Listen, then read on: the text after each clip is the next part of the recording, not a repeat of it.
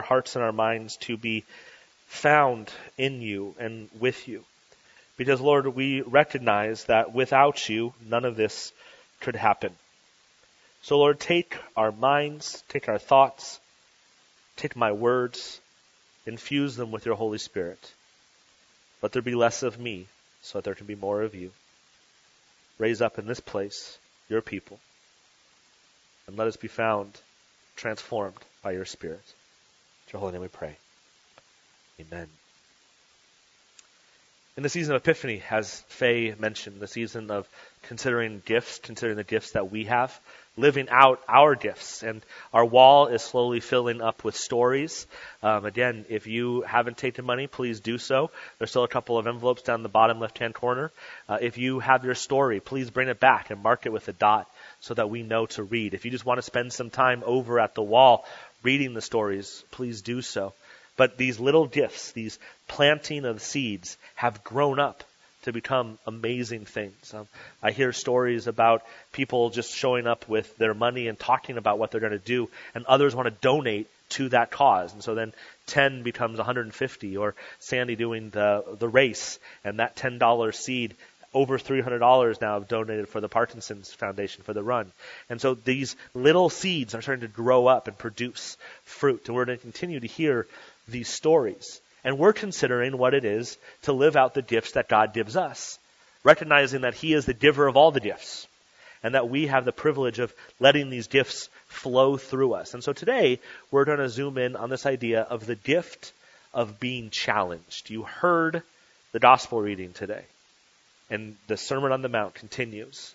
And Jesus is about to get into some of those teachings that are really hard to hear. Like, you've heard it said, don't kill each other, and that's great. But I tell you, if you look at someone with anger in your heart, you've already murdered them. And you go, wait a second.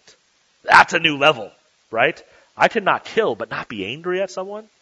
I cannot commit adultery but not lust. Whoa, these are big things to ask. And so the gift of us being challenged. And I think when we start about being challenged, we think about growing, about becoming new people, about trying something new. And I don't know if this is true, but this is the story you always hear, right? About the way we are taught how to swim, where just pitch them into the water and they'll swim. Now, you do not have to raise your hand, but I am curious, did anybody actually learn how to swim this way? Okay, couple. In the first service, we had about the same number of people. This idea of just throw them into the water and you will learn because you want to live.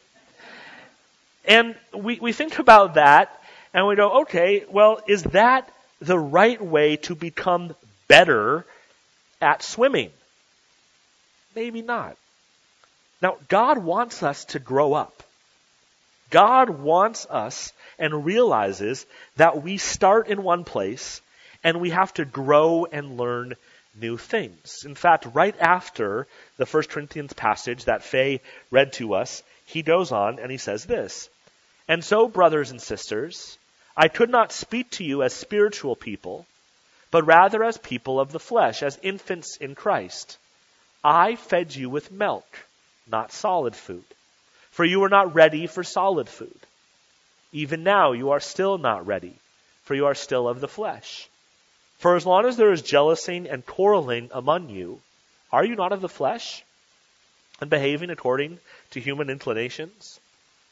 The image that Paul is giving us here is an image that is one of a baby.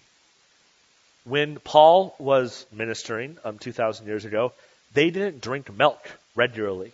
Right? That wasn't a part of their diet the way it is for us. So if he's saying, I fed you with milk, the direct line he's saying, the image he's giving is, I breastfed you like a baby. I wish that you could have solid food now.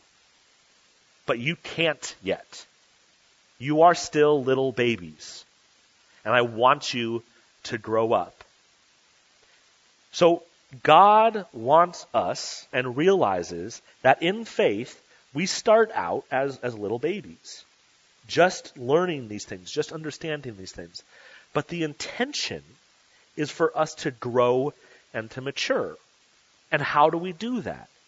Well, we do that by being challenged, by learning new things, by taking a new step.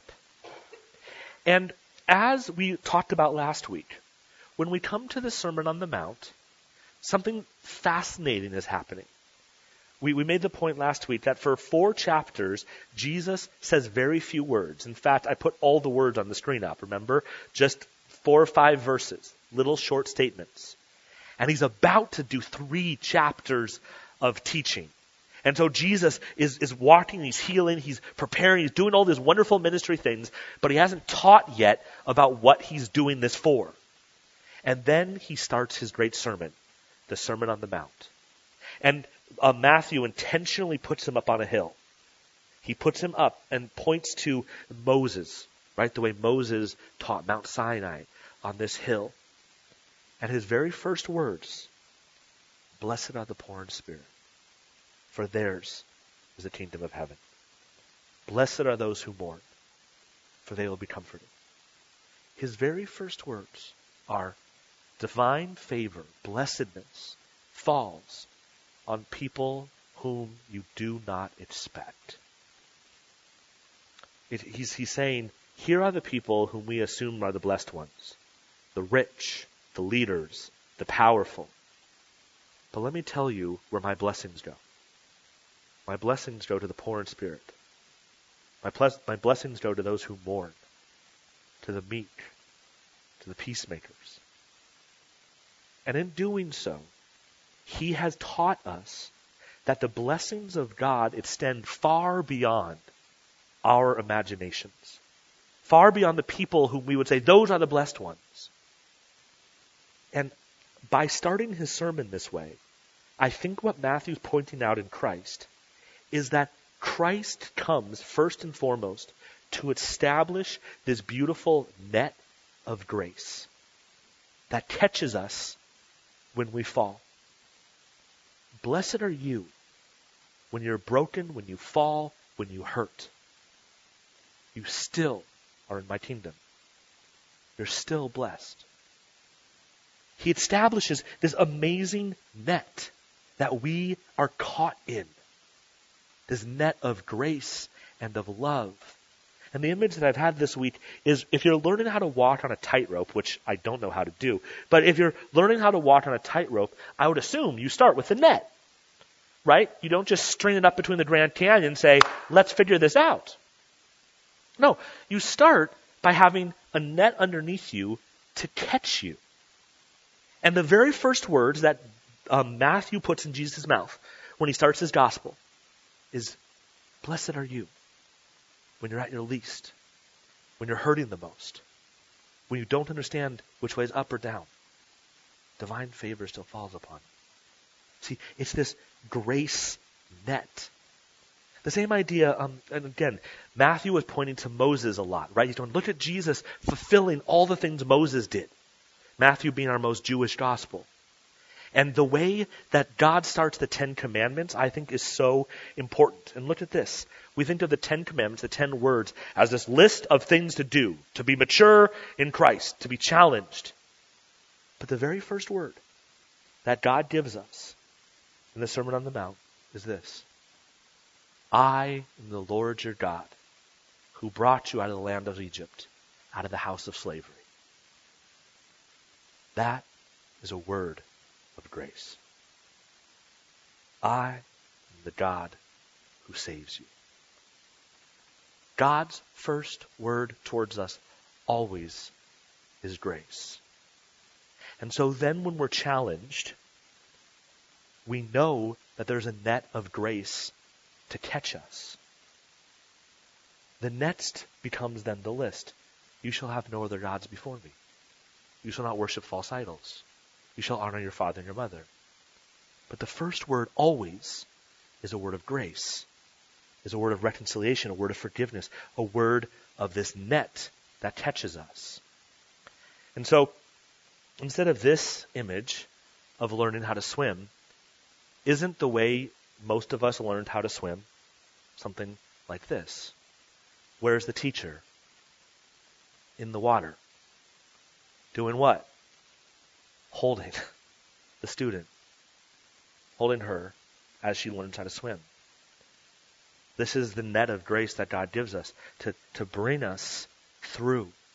And then slowly what happens? Slowly they let us go. And slowly then, when we hear these challenging words, we know that God's right there to catch us. God gave me a good illustration just this weekend. I have the two littles by myself this weekend, and so enjoying the father life, and we went down to Emily's parents' house, and that's in Holtville, California, so right above Mexico by Yuma, that side of California. And I keep telling Emily, I'm like, our kids have the greatest existence of any kids, because they grow up by the beach, and then they go out here where there's acres of land that they own that have horses and cows and a rooster that walks around and sheep, and just this is like the extremes of my kids' lives, right? Hope loves everything horse. So it's looking like an expensive future in Papa's future for us. But someone has to pay those bills. So Hope is enjoying all of those things, horses. But Isaac is only 2, right? So he's still learning how to do these horse things. And so we got Isaac on the horse, and the horse was sitting still, and Papa was there talking to Isaac. And we said, do you want the horse to take a step? And Isaac said, nope. Let's just sit here, right? Don't want to be challenged. Don't want to do any farther. Let's just sit on the horse. You can kind of see on his face going, this is far enough. Then Isaac came up with a plan where he said, Dad, come over here and hold my hand. And I held his hand, and Papa was on the other side of him, and then he let the horse take a step.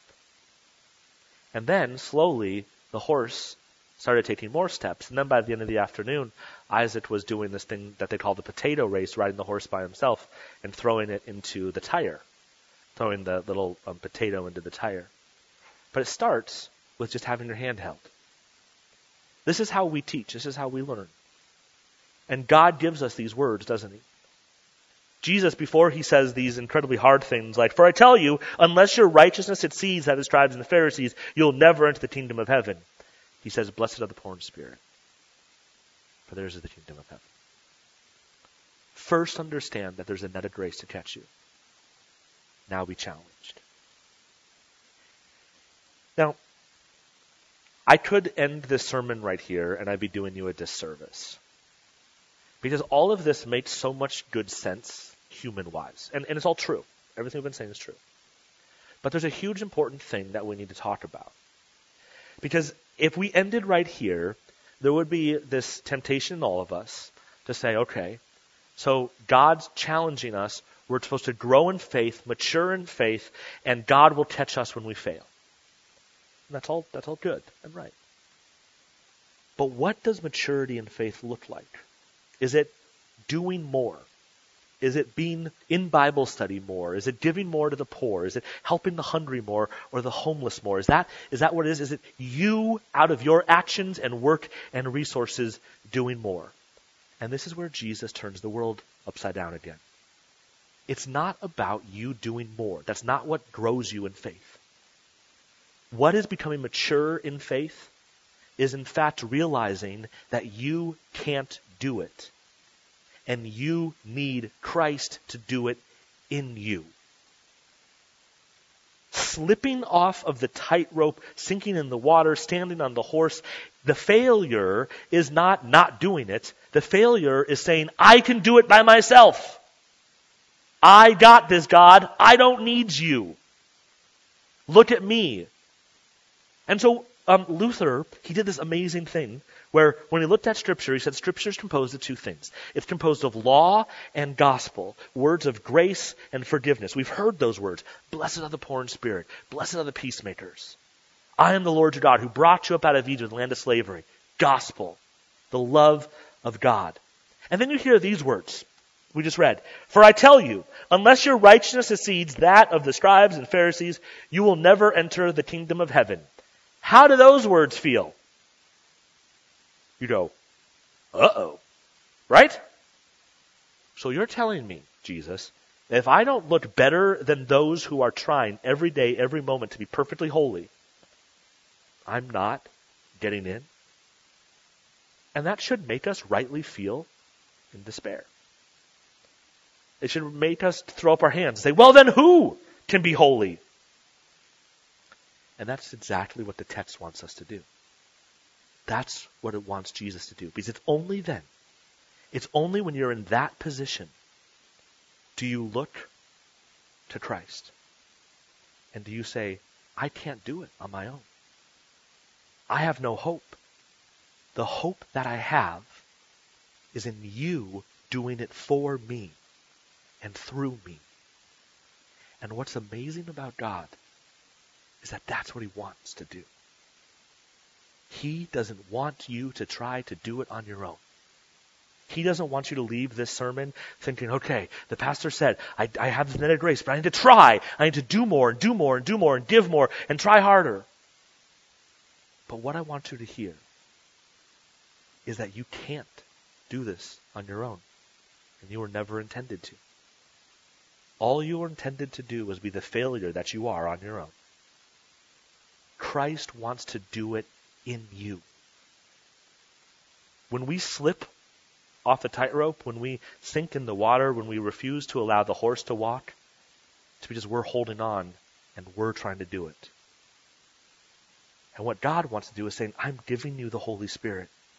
I'm giving you myself to fill you up so that I can do this work in you. Stop trying so hard. Stop trying to do it on your own. Let me do it for you, in you, and through you. And that's the good news of the gospel. The good news of the gospel is that it's not about your work. It's about God building the safety net for us as well as God doing the work inside of us. And that's good news. This week in staff meeting, Jolene was talking about a quote that one of her professors said in class that week that just rocked her world and made her reflect and think and just really consider kind of all these different things of faith. And this is the quote, and I don't know where the book it came out of or the professor, so you have the source now, okay? But it's not mine, but I think it's beautiful, and it sums up this point. The quote that her professor said was this: Simon could have looked inside himself his whole life and never found Peter. You think about Simon Peter, the disciple. His given name is Simon from his dad. And what this is saying is that Simon could have worked his whole life, tried harder, tried to learn new things, tried to be better, tried to go out and serve more people and feed more people and give more and teach more and learn more. And he could have worked and worked and worked and worked, and he never would have become Peter. How did he become Peter? He became Peter when Jesus gives this whole long sermon, and all of these things are going on, and Jesus is talking to him saying, what does the world say I am? And all these answers come at him, and then Peter says the simple statement. Well, Jesus asks him, so who do you say I am? And Simon, at that point, says, you're the Lord, you're the Messiah. You are the one who's going to come and save us.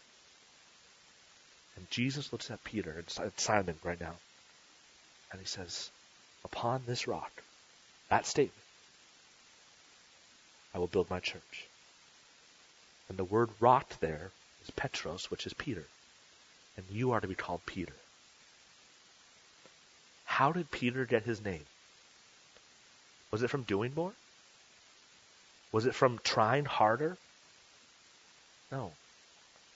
It was from looking at Jesus and recognizing who he was. That he's the Messiah. He's the one who wants to do it. He's the one who wants to save you. And in that, he got a new name. He got called Peter. I think we spend a lot of time when we hear this idea of being challenged. It very quickly becomes, what can I do? How can I do more? And we spend a lot of times looking inside of our lives, inside of ourselves, to somehow get better, Stop. Look to the cross. Look to the one who gave himself for you. Look to the one who gave his Holy Spirit to fill you up. Look to the one who wants to bring you peace that passes understanding, joy that passes understanding. Stop trying so hard. Stop and let Christ do it in you. The amazing gift is that God has built a safety net of grace to catch us, so that he can say these incredibly hard words to us, and we can hear them, and we can feel utterly overwhelmed by them because they are so hard. But we can throw our hands up and say, so Lord, who can be saved? And Christ can say, now I can use you. Now I can fill you up with my Spirit, and I can take over. And then don't we try again? And we try, and we try. And our life is this series of trying and repenting of trying and allowing Christ to do it. And so let us be found in a place where we're willing to receive our name from Christ. Not looking inside of ourselves. Not looking to have more strength or more ability. But instead recognizing that God has built a net to catch us when we fail. And the only way that failure looks is by trying too hard on our own, instead of looking to the one who wants to fill you up with his Holy Spirit so that he can do the work through you. Heavenly Father, we thank you for being a God who doesn't give up on us. We thank you for being a God who shows us your love. Lord, we hear these hard words and let your righteousness exceed that of the Pharisees. And we feel in despair. And Lord, we realize that it's at those times that you fill us up with your Holy Spirit and that you give us new life. And so, Lord, we're asking to be found in that position, on our knees, hands raised, saying, "But who can be saved?"